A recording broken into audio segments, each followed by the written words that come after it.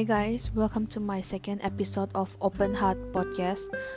Today I'm going to be sharing another story from the book These Hills Called Home. The title of this story is called Shadows. It is a very interesting story. It's about a small band of Naga soldiers. They are also called as underground, who were fighting for the independence of the Naga state. So they were sent to seek training from the Chinese handlers and to learn everything about guerrilla warfare. But what really disturbed me about the story was what happened in the jungle when this group of soldiers were walking for days, and when their weariness turned them into something entirely different. We cannot imagine what humans are capable of. So there is a quote which goes, "Man is the most insane species.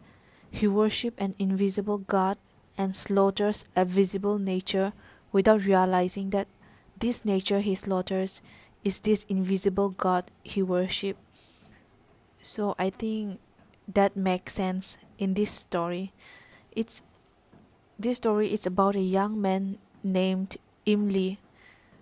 Firstly, he was the son of a second in command of the underground army. He was born and brought up in the town and had no knowledge of the jungle as a village boy would have. He had been studying out of the state and had come home, and he had been back with the intention of staying at home for a while to take care of his mother who had been sick for a while. But after a month of doing nothing, he began to, feel restless. He felt that if he could not pursue his studies, he should be doing something more meaningful than just sitting at home. So, since his father was the second in command, he sent word to his father that he too wanted to join the Naga army. His father was furious at first because he would never allow his son to join the underground army, as it was very different from what his life actually is. A year later, his mother was recovered. So after her recovery, the mother asked her son to go back and to pursue his higher studies, but he was not willing because he had already made up his mind to follow in his father's footsteps. So the mother had no other option but to send word to the father to come and meet her, as there was a family emergency which she could not discuss in letters. So on hearing this, the father arranged a secret meeting at his village house, as his house in the town was under constant surveillance. As soon as the father and the son met, they got into a heated conversation over Imli's decision to join the underground army. Neither would give way until at last the mother demanded that her son was an adult and he should be able to make his own decision about his future. So after some weeks, Imli made his way to his father's headquarters. The funny part was nobody knows how he reached the father's headquarters. So on the day of his arrival at the camp, there was a selection process for recruiting the trainers to be sent to the China. Though the father protested on hearing his son's name was on that list and knowing the risk his son had to take, they ignored him completely, and thus his son Imli was included to the final list. The others in the group, however, did not know anything about the happening and considered him a liability, as Imli was so clumsy in the jungle and did not know the ways of the jungle. Overall, 21 soldiers were chosen, including Imli. So the plan was they would travel through the jungle and they would be guided by a band of scouts who would escort them from territory to territory until they reached Burma. From there, a guide would take charge and lead them to China, and they would be in the hands of their Chinese handlers during the entire training period. So the mission of this particular group was to learn everything about the guerrilla warfare and the use of sophisticated weapons while they were in the designated training camp, so that when these men came back from the training, they would be able to teach the different units located in their respective tribal areas about what they have learned. So The planners, the selectors, the members who selected this band of soldiers were well aware that all the members might not return. These planners knew the consequences that they might face. They might be tortured, they might be captured and then tortured to death, because the Indian government were sending regular army patrols even in the outskirt area, as they were aware of the underground armies sending their soldiers to the Chinese handlers so that they could learn more about this warfare. So this small band of soldiers were being extra careful in their movement through the jungle terrain towards their destination. Imli, because of his lack of experience about the jungle, he nearly exposed the entire team to danger had it not been for a member named Rocco, who had made sure he stayed with Imli day and night. So Rocco became the first friend of Imli. It was Rocco who massaged Imli's legs when they had a longer period of rest during the march. It was Rocco who brought food to Imli when he felt too tired to get up. Sometimes he even carried Imli's rucksack when he thought the leaders was not looking. After marching for several days, they left Naga territory and entered Burma on a hot, sunny day. It was when they reached the border they ran into trouble. The requested guard who was supposed to help them and head them to China suddenly refused to help them, saying that a certain group have already entered and they were not allowed to enter their territory. It was impossible for the band of soldiers, as they were stranded in the middle of nowhere. To go back without proper escort would be suicidal, since they had narrowly avoided detection by patrolling parties many times. Hoito was the leader of the group. He requested the border guides to allow them to at least camp nearby for a few days so that he could send an urgent message to his boss for further instruction. The request, which seemed reasonable, was granted, and so the Naga group cleared a patch of jungle near a stream and made temporary shelters out of tree branches. The next morning, the leader of the group stood up and explained that in order to seek clarification and further instruction, he was sending 2 members of the team back to the headquarters. Rocco, the only friend of Imli, and another guy named Loviche was chosen because of their experience in scouting and they know ways of the jungle. So they were to start immediately after the meal and were ordered to march day and night and to report within 4 days. Before leaving, Rocco went and shook hands with Imli and whispered in his ear, "Be careful." After the departure of the 2, the fire over which they had their simple meal was cooked were extinguished. Hoito, the leader of the group, was a strange man. He was also known for his unpredictable and violent nature. Confronted with his present dilemma, he became more restless, but he kept it to himself. One afternoon, he was dozing off with his arm around his gun. He woke up with a start. He had a strange dream. He dreamt of his father visiting him in his house in the village, and his father was scolding him for allowing a stranger to eat from his plate. The dream felt like a warning for him, because he felt like his father was trying to tell him that there was a stranger in his own little group, a person who was betraying him, a person who was responsible for where they were at. Who could it be? He was questioning himself. When he was thinking about this matter, he suddenly was struck by the fact that there was indeed a stranger in his group. Imli, the man who was inducted into the group just because he was the son of the second highest boss. He began to feel uneasy about Imli because unlike others, he did not have to put any tests or even do anything worthy to be in this group. Well, he started thinking about Imli more and more. Even just his presence made him angry. He also had a secret grudge against Imli's father because once his father embarrassed him in front of the public for not carrying out an order in proper manner.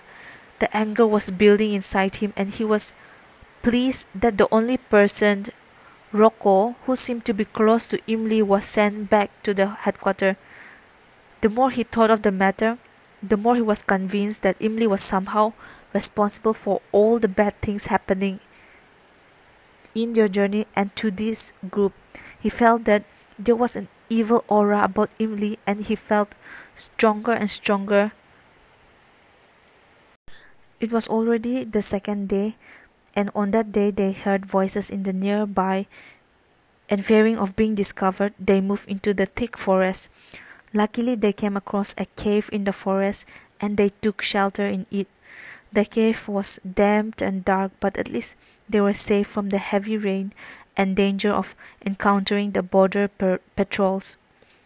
But the problem of Imli continued to disturb the leader Hoito, adding to the anxiety of waiting for Rocco and his friend to be back and the constant fear of being discovered by Indian army. They stayed inside the cave for the next 2 days, munching uncooked rice and drinking rainwater. By this time, Hoito, the leader of the group, was beginning to think of ways for getting rid of Imli before Rocco and his friend come back. But he had to accomplish this plan without raising any suspicion in the mind of the other soldiers. By evening, he had worked out a plan. He announced that since Rocco and his friend would be back soon with the instruction from headquarters, and they had no idea about their new hideout in the cave, so he would send Imli to the spot where they had camped earlier and wait for their friends and guide them back to the cave. That was his plan. On hearing this, the members of the group were stunned. Everyone knew how unfamiliar Imli was in the ways of jungle, and some expressed their view that sending out Imli alone would be unwise, as he was sure to be spotted and either be captured or he would be killed. But Hoito was a stubborn man. He demanded Imli to go on this mission to prove that he deserved to be in this group. Though the soldiers were greatly worried, they did not dare argue with their leader, and thus Imli's fate was sealed. Imli, on the other hand, was beginning to get excited by this brief experience in the jungle. The march up to this point, when he is now, had been an eye-opener. He was determined to become a better soldier so that he could prove to his father. He was determined to teach himself the skills of survival in the jungle. During the last 2 days in the cave, he had learned to dismantle and put together an automatic rifle.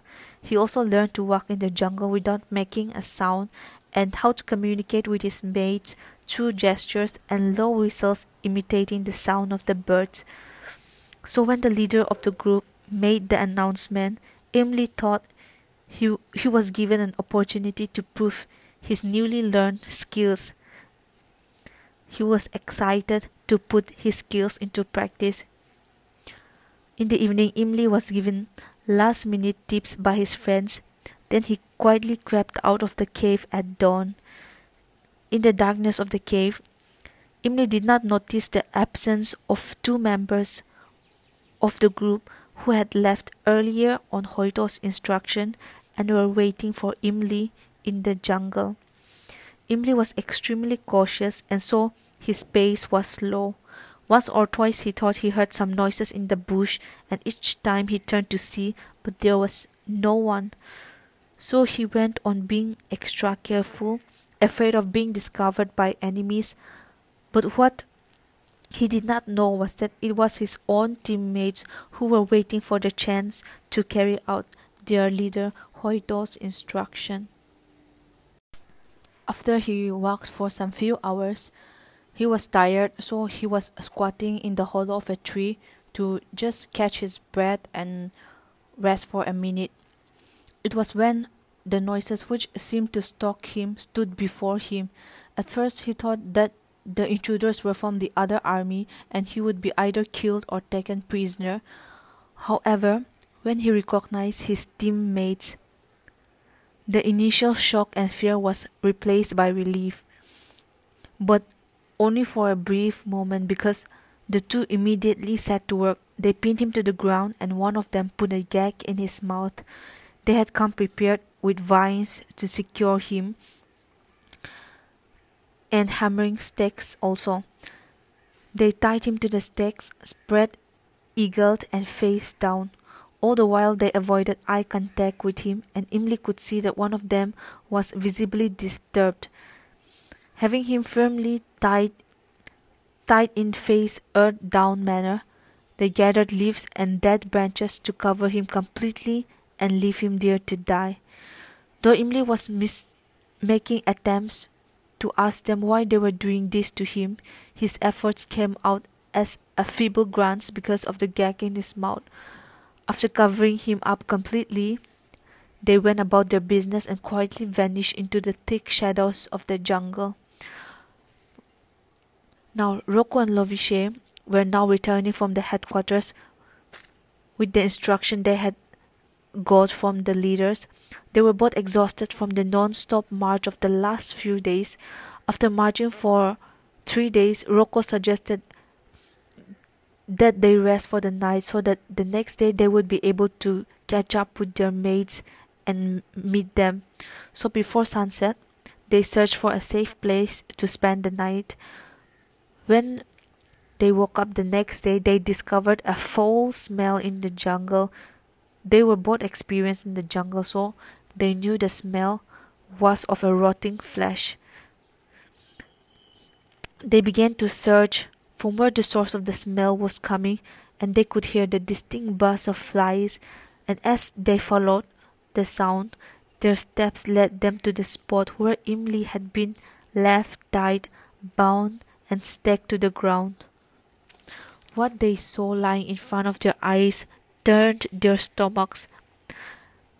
When they saw the body, they knew that death must have come at a slow pace, and he must have suffered terribly, even as life was oozing out of his helpless body. What remained of him was his bare skeleton, over which the flies were weaving a rituous dance of steel blue wings, accompanied by a buzz that was several decibels beyond human tolerance. The hair on his head and even his clothes were ripped off, and the bloody and torn shreds lay strewn all over the place. They knew it was only Imli because of his wristwatch, which was somehow still attached to the fleshless wrist. Rocco and Lovicia simply stared at each other in speechless shock and sorrow. They were no strangers to death and violent death most of the time, but nothing matched the horror of this sight. They stood there mute until Rocco collapsed, heaving with unuttered sobs.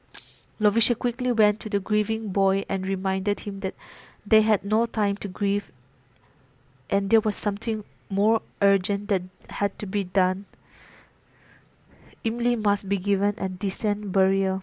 So silently they freed Imli from his bondage, gathered what remained of his body and clothes, and buried him in a secluded spot away from that place of horror. Rocco wanted to put a cross over the mound, but Loviche told him that it would be unwise. In this way, the inexperienced college boy, Imli, who had joined the freedom fighters against all odds, found his final resting place in an unmarked grave in the shadows of a deep forest of an alien land. Before burying, Rocco told Loviche that he was going to keep the watch. Now, this presented a big problem for Rocco. What was he to do with the knowledge of Imli's death? Though he could not say anything definite about what had actually happened, he could certainly guess how Imli had died from what he and Lovishe had seen, and also the fact that they had buried the sad remains of their unfortunate comrade. Then there was Imli's watch that he had extracted from the body and which he had kept hidden. It had to be handed over to the father carefully. Only then could the missing report that Hoito had returned be challenged and a verdict of death through foul play detected. After burying their friend Imli, now they were confronted with a problem, because how should they deal with their knowledge about Imli's death? Should they admit to having buried his remains, or should they ask their leader Hoito about Imli? If the commander was somehow responsible in the horrible death of his comrade, and if they admitted to having disposed of the body, they were bound to be viewed with suspicion and even hostility. They knew that Hoito was capable of doing if he felt threatened in any way.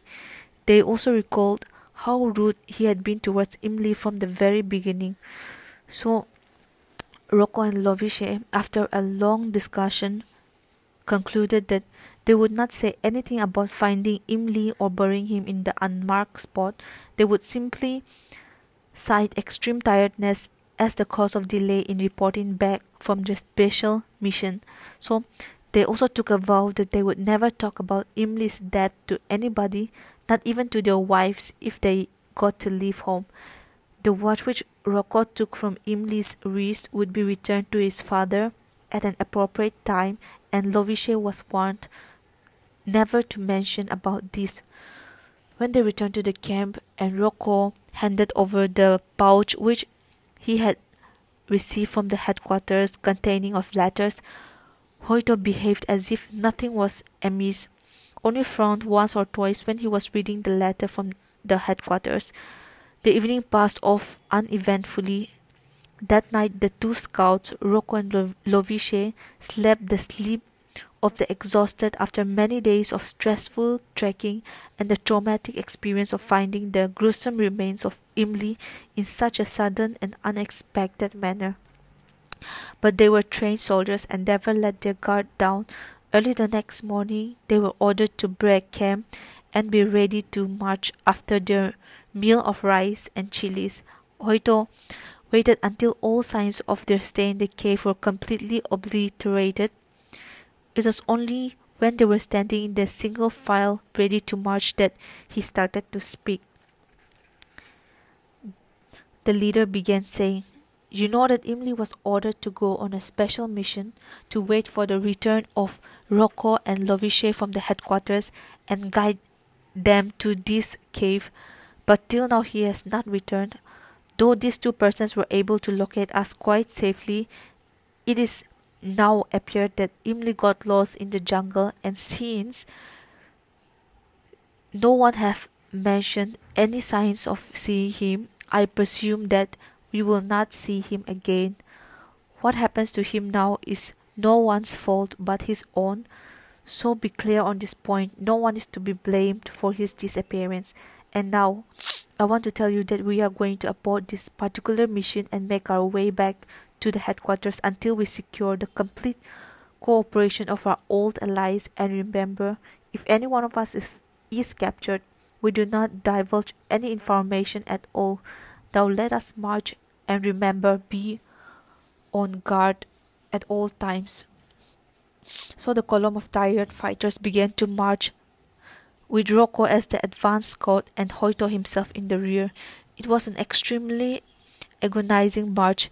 There was hardly any food. Their uniforms and boots were in tatters, and several times they had to lie in wet trenches to escape being discovered by passing patrols. So their morale was at its lowest. Their mission was a failure in many ways. They had lost a comrade and were heading to an unknown future. Rocco especially was haunted by the memory of the horrifying sight of Imli's dead body. Once or twice he stopped himself from crying out aloud at the inhuman treatment meted out to his friend. But he forged ahead subsuming his personal anger and anguish with the present need to protect himself and his group and bent on reaching headquarters safely. This group did. After marching relentlessly for 3 days, their entry into the camp was unobstructed, as if it was a routine matter for soldiers to return to camp. In this matter, for 2 days they were allowed to rest undisturbed and was given as much food as possible. On the third day, the group was called to the barracks of the commander to receive fresh commands. As the commander surveyed the group, he noticed that Imli, the son of his second in command, was missing. And when Hoito, the leader of the group, was asked about this, he gave the version which he had given to his boys just before they started on their journey back to the headquarters. The commander listened to him in silence and ordered him to write a detailed report about the incident. He then told the assembled soldiers that due to this new development, he was deferring their new assignments and that they were to remain in the camp until further orders. So the atmosphere in their particular section of the camp once again filled with tension. The boys stayed inside, some trying to read the available material, some of them trying to read the Bible, while some strolled outside aimlessly. But Rocco and Loviche kept to themselves, not daring to say anything or even to each other.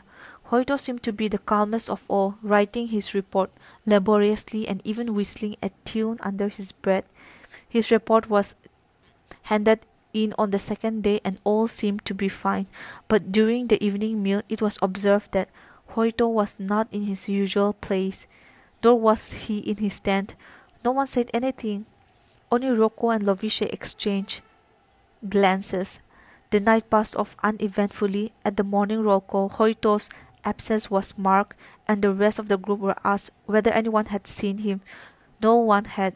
By noon it had become obvious that Hoito, the leader of the small band of group, had disappeared. The next morning, the commander had declared Hoito, the leader of the small band of soldiers, a deserter, and added that if he was caught alive, he would be shot by a firing squad. He constituted an inquiry committee to determine the circumstances which resulted in the disappearance of Imli in the jungle. The work of the committee started immediately. To begin with, every member of the group except Rocco and Loviche was questioned individually, and each one stuck to the version given by Hoito. That Imli was assigned the job of waiting for Rocco and Loviche to return from their mission and to guide them to the cave in which the group had taken shelter.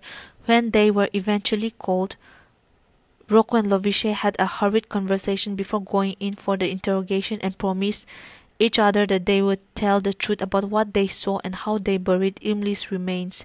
And so it happened. Rocco was the last one to be called. He was in the interrogation tent for a long time, and when he came out, he appeared to be a changed man. He never told anyone, not even Loviche, exactly what had happened there.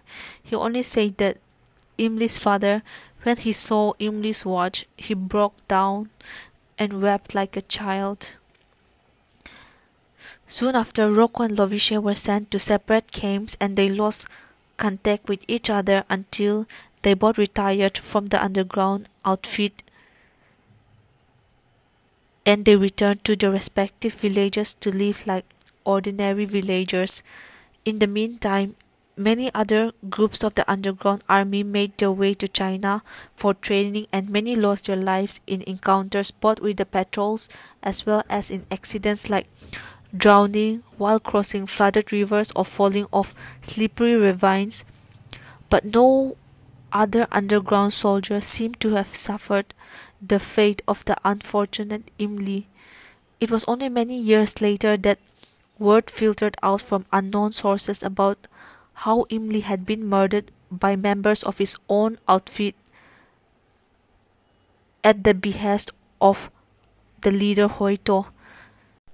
Now, after many years later, Rocco often reflected on this particular incident of his underground existence and shed many a tear for his friend Imli, who was so cruelly murdered by his own comrades. He was often heard advising the youngsters of his village not to think of joining any army because, as he put it, when you have a gun in your hand, you cease to think like a normal human being. Well, on the other hand, Loviche was not much of a thinker. He simply took up farming as if he had never gone away, and many younger people of his own village were not even aware that he was once in the underground army and that he had served under the command of the notorious leader Hoito. Well, talking about Hoito, what about Hoito? No one had ever seen him, or no one could say where he went when he deserted the camp. He never went back to his village. It was as if the jungle simply swallowed him up. The man who had once harbored secret dreams of becoming a commander and earning glory in battle was written off from the rolls of the army as if he had never existed. Some group of soldiers who were now sent to China on similar missions reported hearing from the natives about a madman who roamed the forest, often shouting "Imi, Imi," as if he was looking for somebody or something. They could not say whether he was a Naga or a mainland Burmese because his hair had grown long, become grey, his flowing beard was almost white, and his teeth were stained black from eating roots and berries from the jungle.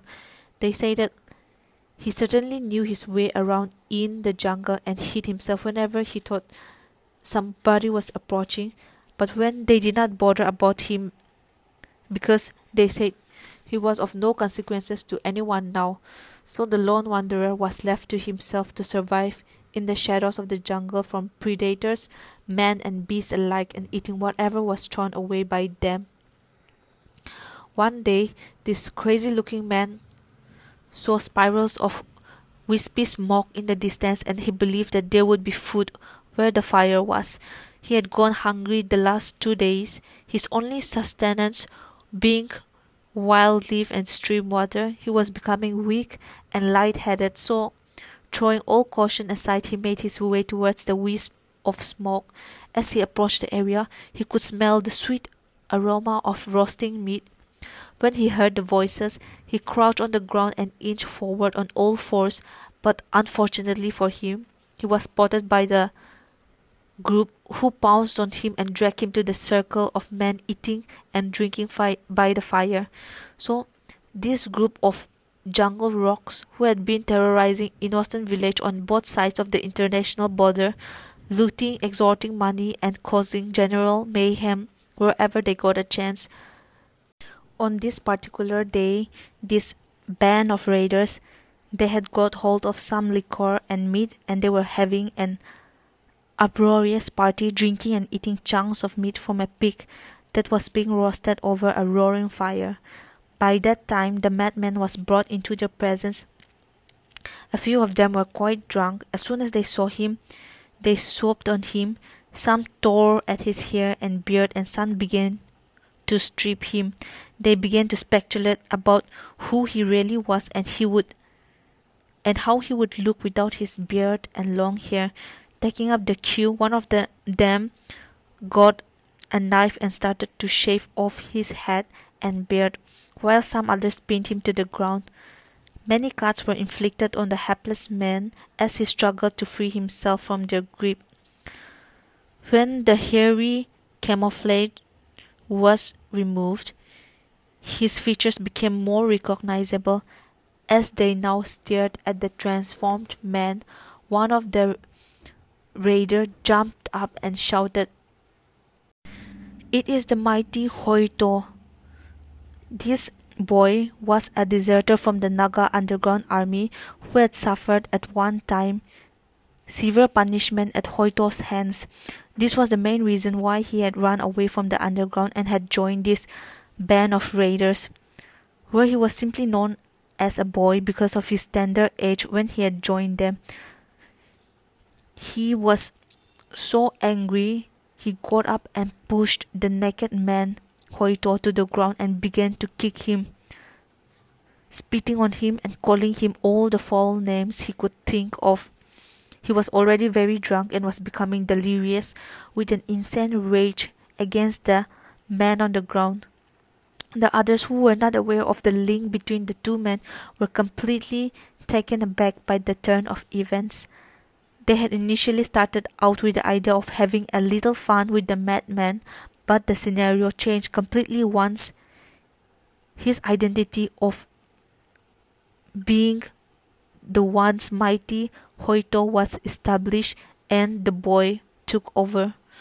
So they withdrew into a circle while he was wrapped and ranted and continued kicking and abusing the fallen man.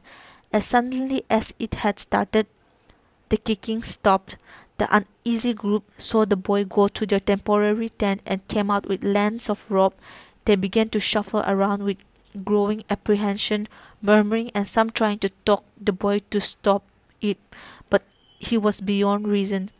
He struck off the restraining hands and shouted, "The man who smashed my balls and called my father a woman deserved to die at my hands."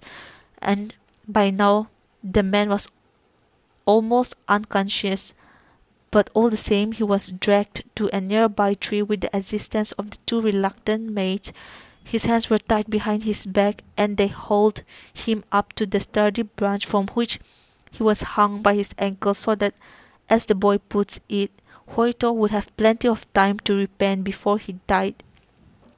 The members of this gang were no strangers to violence and cruelty, but the sight of this grisly performance was somehow proving to be too much even for them, and one by one they picked up their guns, canteens, and also the meat and slunk away into the jungle. When some of them looked back, they saw the boy executing a drunken caper around the swinging body of Hoito and still cursing and taking an occasional swing from his bottle. The man dangling from the rope began to shout. Hearing this, the boy went into the jungle and collected some prickly leaves, which he fashioned into a ball and forced the gag into the mouth of the battered man. Once again he did his mad gig round the inert body, now swaying gently in the void between heaven and earth.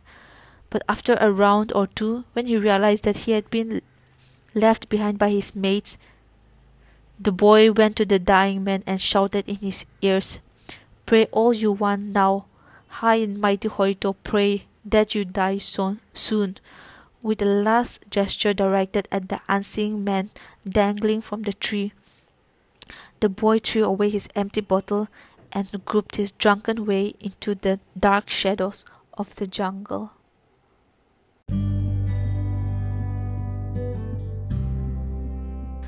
So that is it. That is the story of the shadows. If you guys like listening to my stories, I'll be back with new stories every Sunday. I hope you guys will be there to support me, and thank you guys for listening.